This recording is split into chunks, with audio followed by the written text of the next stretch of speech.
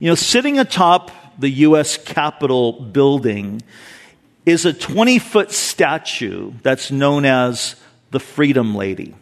She was sculpted by an Italian artist in the city of Rome and shipped across the Atlantic Ocean to her perch there in Washington, D.C. But during the delivery, the ship was met by a fierce storm. And there were great winds and huge waves. And the skipper, the captain of the ship, said, man, we need to start getting rid of some cargo. So they start throwing stuff overboard. And the crew on the ship, they come after they've thrown a bunch of stuff overboard to grab this statue, the Freedom Lady statue. And the captain shouted, no, never. We'll flounder before we throw freedom away. And that really is the message of the book of Galatians. Never throw away your freedom. The book of Galatians has been called the Magna Carta of the doctrine of Christian liberty. It declares the total liberty in Christ from religious laws of Moses, emphasizing that freedom from sin is accompanied by freedom from the law and the doctrines of man. In fact, it was the great reformer Martin Luther who especially loved this letter. He called the book of Galatians Catherine. That was his wife's name. Because he said, I am married to her. I'm married to this book. And this letter really transformed his way of relating to God and became the catalyst for what we know as the Protestant Reformation. A little bit of background. Galatia is not a city. Like some of the places that Paul wrote letters to, like the Ephesians, where they lived in a city called Ephesus. But Galatia was not a city, but a region consisting not of one church, but of many churches that were in that region. In fact, notice in verse 2, he says he's writing to the churches, plural. And some of the cities that Paul ministered in that were in that region were Antioch, Iconium, Lystra, as well as Derbe. But the people of Galatia were originally a Celtic people. They came from the area of Gaul, which was present-day France, but they migrated south and they settled in this area, this region, which is now in present-day Turkey. History tells us that the Galatians were country folk, that they were kind of the hillbillies of that day and age. And some people even considered them they had a reputation for being barbarians. In fact, Julius Caesar declared this about the people of Galatia, that they are they're fond of change, they can't be trusted. And in Acts chapter 13 and 14, we kind of see a little bit of an example of their barbarianism and their fickleness. It happens when Paul comes to the city of Lystra, and he heals a man there that was lame. And the people in Lystra, they go crazy. They think that Paul is a god, that he is the god Jupiter. They want to worship him. And he stops them and ends up preaching the gospel to them. Well, that was in the morning. By evening, these men come, these Jewish men who just hated Paul, hated his message, and they stirred this crowd against Paul so that the same people that were wanting to worship in the morning end up throwing rocks at him, and they literally stone him to the point where Paul dies. God brings him back to life. But that's how barbaric and fickle these people were. But here's the heart of the book of Galatians. Paul is writing to combat the false teaching that anything can be added to or improved upon the finished work of Jesus Christ. That's what this book is all about. Because you see, there was a problem that arose in the early church. And you see, in the early church, many of the people who first came to faith in Christ, if you've studied the book of Acts, you know that on the day of Pentecost, when all millions of Jewish people had come to Jerusalem to celebrate Pentecost, and the Holy Spirit fell upon the 120 in the upper room, and all of a sudden this crowd gathers, and Peter gets up and preaches, and 3,000 people get saved. A couple weeks later, he preaches again, another 2,000 people. So all of a sudden, there's 5,000 people now gathering together, and most of them were Jewish. And this was the problem that many of these Jewish people were having in the first century that had come to Christ is that they wanted to connect to Christ, but hold on to their Judaism, the rituals, the festivals, these various aspects of their Jewish faith.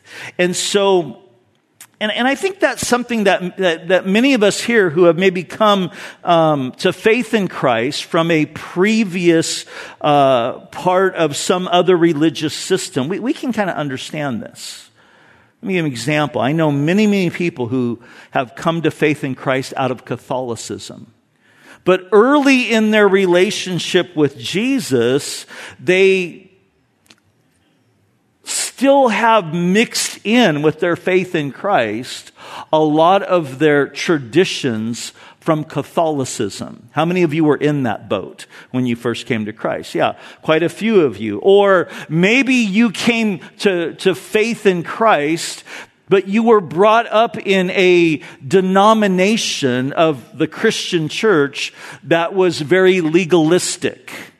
You know, back in the South, this is, probably dating back years ago. I think they've progressed from this. But back in the South, in the Baptist church, they said that it was a sin for women to wear pants. Can you imagine that? It was a sin for women to wear makeup. These were teachings that were going on, in the Christian church, the Baptist churches in the South, back in the 50s and 60s and even the early 70s. They would say, that Christians can't dance. And that's the big question. Can Christians dance? And the answer is some can and some can't. But it was like, no, that's a sin. You can't dance. You can't drink alcohol. You can't wear certain clothes. And some of you were brought up in that type of religious system. And sometimes it's hard to get past that, isn't it? You come to faith in Christ and you've got all this baggage, all these things that you were taught. And a lot of it wasn't what was taught in the Bible, but it was, the teaching of a particular church or denomination. Well, many of these new converts coming to Christ out of a Jewish background were holding on to their Jewish roots, but this was the problem. They were saying to these Gentile believers. This was the message that was being sent forth as the gospel started to spread to the Gentiles, that they were telling them, it's great that you believe in Jesus. That's awesome. But if you really, really want to be saved, if you really, really want to go to heaven, you also need to become Jewish. And the big thing, especially in Galatia, that they were pushing was this: you need to be circumcised. Now imagine hearing that as a grown man living in the first century, That was an unpleasant thing. And they were saying, that's what you really, really need if you want to be saved. In fact, in Acts chapter 15, the apostles gathered together in what was known as the Jerusalem Council to address this very issue. How do we deal with the Galatians, with the Gentiles that are getting saved? And they basically, I'll sum it up, they basically came to this conclusion, was that they should nothing should be added to put any trips upon the Galatians. Or on the Gentiles, That salvation was through grace alone, by faith alone, and this was the message that Paul was preaching. So this is the very thing that he's seeking to address amongst these Galatian believers, because as we're going to see, they were being duped into turning away from the simple message of the gospel, and they were wanting to add to their faith, add to their a work. Oh, we need to be circumcised in order to really, really be saved. And so Paul's very passionate about this. And let's look at here beginning in verse 1. He says, Paul, an apostle, not from men nor through man, but through Jesus Christ and God our Father, who raised him from the dead. I want you to notice that, first of all, Paul addresses his apostleship. And the reason he does this is important, because if Paul's apostleship can be challenged, then his message can be challenged. Now, the word apostle simply means sent one. Jesus chose 12 apostles and sent them on a mission really to change the world. Now, we know that one of them, Judas, eliminated himself from that group. So there were 11. And the first apostles were sent out by Jesus, had a real unique place in the life of the Christian church, in the history of the church, because they were used in the birthing of the church, in the bringing forth of the Word of God. Now, Paul was later added to this unique group of men, of these original apostles. And I want you to notice here in verse 1 that he was added not by men. That it wasn't like Peter and James and the other guys said, hey, we lost Judas. We need to find another guy. They actually tried to do this. They picked a guy by the name of Matthias. But this isn't what happened with Paul. Paul was chosen directly by Jesus himself. Acts chapter 9 records Paul's radical conversion on the road to Damascus when he was Saul of Tarsus. If you're unfamiliar with that, read that later on your own. In fact, next week, as we get later into chapter 1, Paul talks about his conversion, and we're going to get into that. We're going to talk about that. But the reason why it's important that we see Paul's apostleship, as I said before, if his apostleship can be challenged, then so can his message. And the point that Paul's wanting all of us to see is that he was chosen to be an apostle by Jesus himself. Notice verse 3. He says, "Grace to you and peace from God our Father and the Lord Jesus Christ." Grace and peace have been called the Siamese twins of the New Testament. And I want you to note this. Grace and peace are always in this order. It's never peace and grace. It's always grace and peace. And there's a reason for that. Because these two words really summarize the message of the gospel. We could say that the source of salvation is grace. That through God's unmerited favor, void of any human works, he made a way for man to be saved. God's grace is God's undeserved favor that he's bestowed upon us. That there's nothing that we can do to earn it, in other words. There's nothing that we can add to it. So the source of our salvation is grace. The nature of salvation is peace. When we allow the grace of God to touch our lives, we have peace with God, we have peace within, and we have peace with each other as well. It's been said that grace is who God is, and peace is the result of knowing him. Now notice in verse 4 and 5, Paul describes how this salvation that we enjoy, that came by grace, the grace of God, was brought about. He says, speaking of Jesus, who gave himself for our sins, that he might deliver us from this present evil age, according to the will of our God and Father, to whom be glory forever and ever. Amen. I want you to notice three things that he tells us here in these verses. First of all, he tells us what Jesus did. Secondly, he tells us why he did it. And third, he tells us who it was done for, kind of the motivation of it. What did Christ do? The first thing he says in verse 4 is that he gave himself for our sins. And throughout the epistle to the Galatians, Paul is going to focus on the centrality of the cross of Christ. Because the cross of Jesus and his subsequent resurrection from the dead is the foundation that our faith is built upon. So the first thing he tells us is what he did. He gave himself for our sins. Secondly, he tells us why. To deliver us, he says, from this present evil age. The word deliver means to rescue. Christianity is a rescue faith. This word deliver is used in Acts chapter 7, verse 14, to speak of the children of Israel being rescued from the bondage in Egypt. In Acts chapter 12, verse 11, it speaks of Peter being rescued out of prison when he was about to be beheaded. In Acts chapter 23, verse 27, it speaks of Paul being rescued from this mob that was about to lynch him. But here, this word in the book of Galatians, rescued, delivered, is used metaphorically of our salvation. That we have been, he says, rescued from this present evil age. Now, what does that mean? Well, here's what we need to understand. The Bible divides history into two ages. There is this age, and there is the age that is to come. There's this age, and there's the kingdom age. Now, this age started in the garden at the fall. When Adam and Eve sinned, man forfeited this world into the hands of the devil. It's why the world is called, or why Satan is called the god of this world. And so this is an evil age because it's been marked by sin and rebellion. Now, the age that which is to come started at the cross, the work of redemption age, the work of Jesus coming and dying upon the cross. But here's the thing, Jesus has not yet laid claim to all that is rightfully his. He has redeemed us, he has rescued us, but he hasn't laid claim yet to this planet.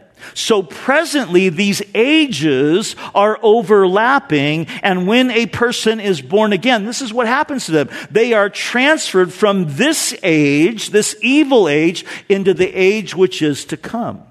Or they're transferred, we could put it this way, from the kingdom of darkness and into the kingdom of light, or the kingdom of God. In fact, Paul puts it this way in the book of Colossians. He says, "For he rescued us from the domain of darkness and transferred us into the kingdom of his beloved Son, in whom we have redemption and the forgiveness of sins." So there's two kingdoms. And we come to Christ, we're taken out of this present evil age, this present kingdom, and we're transferred into the kingdom of God.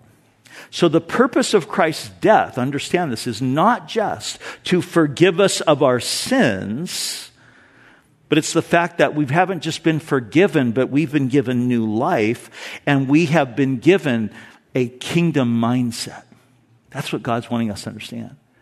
We belong to another kingdom. We belong. It's why Jesus said, and when you pray, say, "Lord, your kingdom come, your will be done on earth as it is in heaven." We're saying, hey, I'm identifying with the reality that I've been transferred from this kingdom, this present evil age, into your kingdom. And now I want to walk in that. So Paul tells us what Jesus did. He gave himself for our sins. He tells them why he did it, to rescue us from this present evil age. And then thirdly, he tells us who he did it for, the motivation. Notice the end of verse 4, he says, "According to the will of God, our God and Father, to whom be glory forever and ever. Amen." So here's what he's saying. Jesus did this to please his heavenly Father. Jesus' desire was always to bring glory to the Father. And this is crucial to note. You see, any teaching that adds or subtracts to the work of Christ doesn't glorify God, but it glorifies man. If salvation can be earned, then praise be to me, right? If I can earn salvation, then praise be to me. I can say, and we hear people saying this, I changed my life. I cleaned up my act. I followed the plan. I made it. I did it. It was all me, me, me. And for $30, you can buy my plan, That's what we hear today. That's the mentality. And this is one of the things that is always at the heart of legalism. It's pride. I achieved my salvation. I earned it. I achieved a blessing from God by doing X, Y, and Z. I earned it. But the message of the gospel is always this, that Jesus did it all. He did it all. And we believe that. We embrace that, as it says in Ephesians chapter 2, verses 8 and 9, that our salvation was by grace, not of works, lest anyone should boast. So legalism occurs when a person tries to attach some type of work to the finished work of Christ. And you know what that's like? That's like trying to improve upon a Van Gogh, the famous artist Van Gogh, one of his paintings, with finger paints. Here's the Van Gogh. I'm going to make this better. And get a little finger paints out. And it doesn't make it better. It only ruins the painting. And that's the point. But there's another thing that is at the heart of legalism. And it's this, that misery loves company. Here's the mentality. If I can't do certain things as a Christian, you shouldn't be able to do them either. Misery loves company. That's what happens when people become legalistic. They start putting trips on people. Some of you have been around here long enough that you remember way back in the day, and I'm not throwing him under the bus when I say this because he admits that he was being legalistic, but some of you were here back when Brian Broderson was the pastor, and he went through this phase like a long time ago where it was like, Christians should not be watching television. So he was like, I'm throwing away my TV, and you should be throwing away your TV too, and all these people in our church were throwing away their TV, right? Some of you did that. I won't ask you to raise your hand. But if you were, cruising around for garage sales during that day, you might have been able to get some really sweet TVs in some people's trashes back in the day. But the Bible doesn't say anything about whether you should watch television or not watch television. What the Bible teaches us as followers of Jesus Christ is that we need to be discerning viewers. Same thing happened as related to secular music. Secular versus sacred. Is there really such a thing? Or is it just music? And some of it glorifies God, and some of it's vile, and some of it's just neutral. And we need to learn as believers how to be discerning listeners. One of the bands I love is the band U2. And some of their songs glorify God. Others of their songs are just kind of neutral. They speak about things that aren't overtly Christian, but have meaning, like justice and mercy. And so we're learning. It's not a sense of, well, you don't do this and don't do that. That's the law. That's legalism. The gospel says that Jesus said, hey, it's done. And now I want to walk in that. And this is what Paul is seeking to address here. Legalism occurs when I try to put my own convictions on someone else, and Paul is battling both of those ideas of legalism in this book. Let's continue in verse 6. He says, I marvel, he's getting to the point here, that you're turning away so soon from him who called you in the grace of Christ to a different gospel, which is not another. There's only one gospel, note that. But there are some who trouble you and want to pervert the gospel of Christ. I mentioned that the Galatians were a fickle people, impressionable. And here's what happened. They were turning away from the gospel of grace, wanting to attach to their salvation this idea that they needed to be circumcised.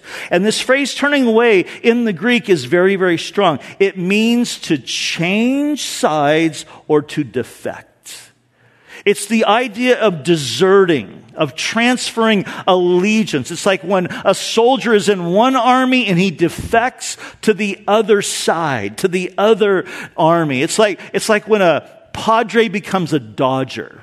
Remember when Adrian Gonzalez did that? It's that type of thing, that type of defection. And this is what Paul's accusing the Galatians of. They were in danger of becoming religious turncoats, spiritual deserters. Now, the verb tense implies that they were not there yet, but they were heading in that direction. But I want you to note something here. Don't miss this. They weren't just turning away from a teaching to embrace another teaching, but they were turning away from a person. Don't miss that. He says that you're turning away from him who called you. You're turning away from Christ. And this is the point. To turn away from the true gospel is always to turn away from the person of Jesus Christ. Christianity, you see, is not a truth to be learned, but a person to be experienced. And so any kind of religious ritual, that anytime you try to attach some type of religious ritual to your faith in Christ in order to earn God's approval, you are turning from the truth. You're not just turning from the truth, but you're turning away from Jesus himself. Or anytime that you try to improve upon the finished work of Christ through our own human effort, you're actually ruining the work of Christ. That's why he uses the term there in verse 7, you pervert the gospel. Now, what Paul says next is heavy. Look at verse 8. But even if we or an angel from heaven preach any other gospel to you, then what we have preached to you, let him be accursed. As we have said before, and so now I say again, he's repeating this for emphasis. If anyone preaches any other gospel to you than what you have received, let him be accursed. Now we read this and I think, man, Paul, that's harsh. And you're not being very loving there, are you? I mean, gosh, that's kind of extreme. And Paul responds in verse 10, for I do not persuade, or do I now persuade men or God? Or do I seek to please men? For if I still please men, I would not be a bondservant of Christ. In other words, Paul's saying, obviously, I'm not trying to win the approval of people. I'm not trying to be nice here. This is a serious issue. I'm not trying to win people's approval, but God, if pleasing people was my goal, I couldn't be a true servant of Jesus Christ. You know, it's interesting, Jesus said something similar to this. Remember, Jesus said, if anyone causes a little one to stumble, it would be better for that person that a millstone would be put around his neck and he'd be thrown into the ocean. Now, a millstone was a giant stone that they used to crush the grain. So if you have a millstone put around your neck and you're thrown into the ocean, guess what? You go straight to the bottom, okay? It's heavy. Now, I think most of us here would probably applaud that as it relates to somebody, say child abuse. Yeah, millstone, throw them overboard. I mean, that would be our mentality. What Paul's telling us here is that God takes very, very seriously when people are stumbled or abused, not just physically, but also spiritually. And so this is a sober warning to any teacher. But here's what I want to do tonight as we kind of wrap this up before we get into our group time, to just kind of bring this home. Most of us here are not going to get off track in preaching another gospel. Most of us here, if not all of us, are pretty secure in our relationship with Jesus. We know the message of the gospel. We're grounded in the truth. But there is something that even followers of Jesus Christ can fall into, and it's this. It's what I like to call a performance-based acceptance mentality. It's a mentality that says this, okay, I know that my salvation is based upon the work of Christ, what He did. But my blessing and my being in favor with God is based upon my performance, how I perform, what I'm doing. I lived this way as a Christian for a number of years, where I felt if I was reading my Bible, here's the key word, enough. If I was praying enough, if I was serving enough, if I was witnessing enough, I would be blessed. But here's the problem. Performance-based acceptance as it relates to our relationship with God produces two types of countenances. The first is when I'm performing well, man, I'm full of pride. I'm like, gosh, I'm a really, really good Christian. I don't know what's wrong with these other people, I don't know why they can't pray as much as I do. And anybody that's struggling, there's no compassion for that person whatsoever. It's a mentality like, I don't know why they can't, pray as much as me and read as much as me, and they're not as radical as me. Now, that type of believer, they're hard to be around. Very idealistic, holier than thou. If you were like me, very pharisaical. How many of you were Pharisees at one point in your Christian walk? Okay, I think a lot of us were in that place. It's that pride. But here's the other mentality. The other mentality is a countenance that is that of condemnation, because if I'm not performing well, then I'm condemned. Then I'm like, I'm such a loser. Man, I don't have it together. And here's the sad reality when you fall into that mentality of performance-based acceptance. There's always somebody who's doing it better than you. That's the problem. You can say, man, I prayed for an hour today. And your friend says, I prayed for 2. And you're like, oh man, You're like, hey, forget the 1-year Bible, the Bible in a year. I did it in 6 months. And your friend says, I did it in 30 days. And you're like, no way, And suddenly, you feel like you're second class. And then here's the other thing that just throws you for a loop. It's when you are doing everything that you think is like what you need to be doing to perform in the right way. And yet you feel like you're running against the wind. There's just just you're struggling. And then there's some guy that you just know is a flake, spiritually speaking. And he's getting blessed. Like he gets a raise or a promotion. And you're like, that's not fair. I know that guy and I've been doing everything right. What's up, God? That's what happens when we fall into that performance-based acceptance mentality. Performance-based acceptance is a trap of legalism. Here's the message of the gospel. God accepts me not based upon my performance, but on the performance of Jesus, what he did. God accepts me not for who I am, but who I am in Christ. I want you to notice verse 6 again. He says, I marvel that you are turning away so soon from him who called you in the grace of Christ. The King James Version is maybe a little more accurate here. It says, called you from him, or you were called from into the grace of Christ. And that's the idea, that you've been immersed in God's grace. You see, the Bible teaches that we've been saved by grace, that we stand by grace, that we're sustained by grace. Guys, it's all about grace. It's all about what God did for me and what he did for us. And we're living in that. We're rejoicing in that. We're accepting that. We're realizing that not that I'm trying to earn God's favor, but I realize I have it. Not because of who I am, but because of who I am in Christ. So then the question comes up, and we're going to end with this. People say, well, why should we pray? Why should we serve? If it doesn't improve your standing with God, I want to give you two quick reasons. The first is this. When I understand his grace and I understand his love, I want to bless him. It's the natural response of understanding what he's done for me. I'm not doing anything trying to earn God's favor, but it's just all in the response to the realization that I have it.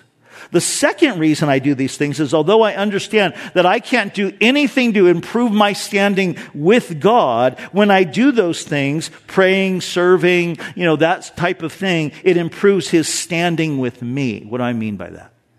Think of it this way. Let's say you have an uncle that you've never met living in North Carolina, and he dies. And he has no living relatives, and so he leaves his inheritance to you. And you find out that he's left you a house. And you think, oh, that's cool, that's nice. And you're thinking it's probably a fixer-upper. But you find out that it's not a fixer-upper, it's a mansion. And you go to see it, and you find out that not only is it a beautiful mansion, it's fully furnished with the most wonderful of things. There's 2 cars that go with it that are fully paid for. Property taxes are paid for life. There's a maid service that's paid for life. There's a gardener service that's paid for life. And every month, as long as you live in the house, there's a new surprise. That only magnifies your uncle's generosity in your eyes, right? Now, if that was the case, don't you think that you'd find yourself wanting to find out a little bit more about your uncle? Like, man, what made this guy tick? How did he get his money? I mean, if that was the case and he did all of that for you, I mean, you might even take his picture and hang it in the living room. It's like, it's all because of him. And I think definitely we would find ourselves thinking, man, I wish I had the chance to know my uncle.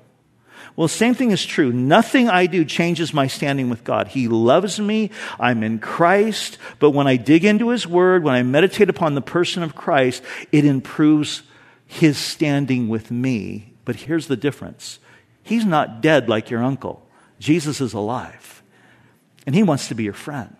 And he wants you to get to know him. And so here's what happens. The more I study his word, the more that, I gather in settings like this, I come to see what he's really about. And something happens in my heart that I begin to appreciate him more. And I want to worship him. The more that I learn about him, the more that I understand all that he's done for me. And I know there's nothing I could do. It'd be impossible to pay him back. But my heart is, I want to give to him. I want to be involved in what his heart is toward because I'm understanding who I am in Jesus and how much he loves me. It's the response of who he is. And so that, my friends, is why the study of this book is so important. We need to grow in our understanding of grace.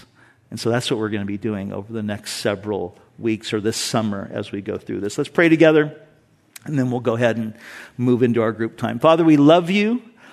We thank you, God, for the grace that is in Christ. We thank you, Lord, for all that you have done for us. That the work is finished, and we embrace the work that you did by grace.